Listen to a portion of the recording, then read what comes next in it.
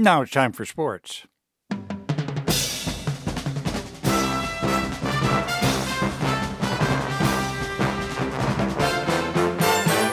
The U.S. Open in full swing.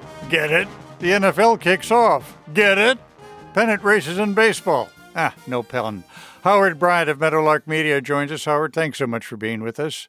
No, spared the final pun, Scott. Come on, one more. I couldn't figure it out. Maybe you can.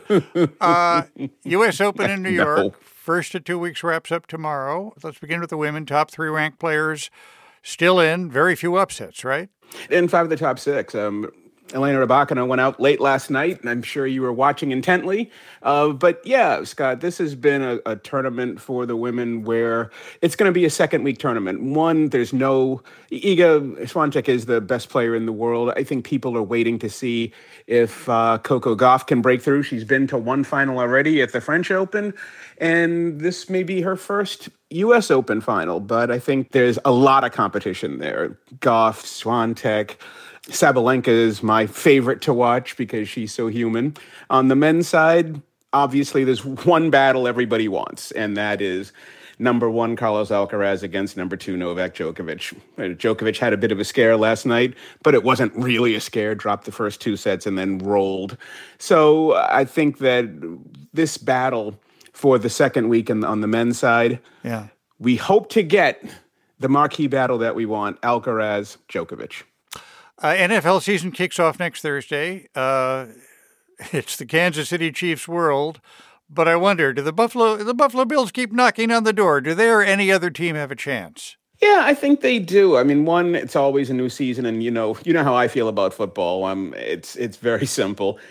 Injuries and turnovers in that order will pretty much determine the whole damn season. But it is the Chiefs. They're the best team. They've got the best quarterback. They probably have the best coach as well right now with the best personnel.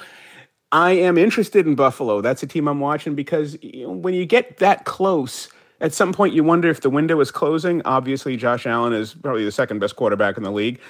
It really does this year. Obviously, Aaron Rodgers leaving the Packers, and now he's with the New York Jets. So, of course, the Jets fans have something to cheer about for the first time in a long time. Also, let's not forget the NFC Conference champions, Philadelphia Eagles.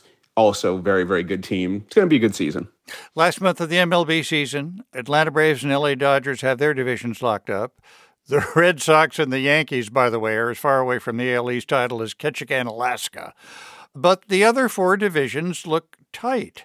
I do what I can for the NL Central. What divisions are you watching? Well, Scott, today's trivia question for you. What is the only team in Major League Baseball to never have reached the World Series?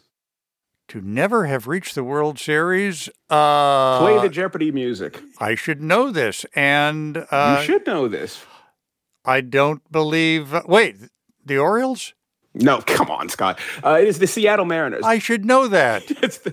The Seattle Mariners have never reached the World Series. Not even with Griffey Jr., yeah. Not even. They made the playoffs for the first time since winning 116 games back in 2001, last year. They are locked in a 3-way battle with the world champion Houston Astros and the upstart Texas Rangers. 3-way battle, that's the one I'm watching. Yeah, and that would be nice. Howard Bryant of Meadowlark Media, thanks so much for being with us. Thank you, Scott.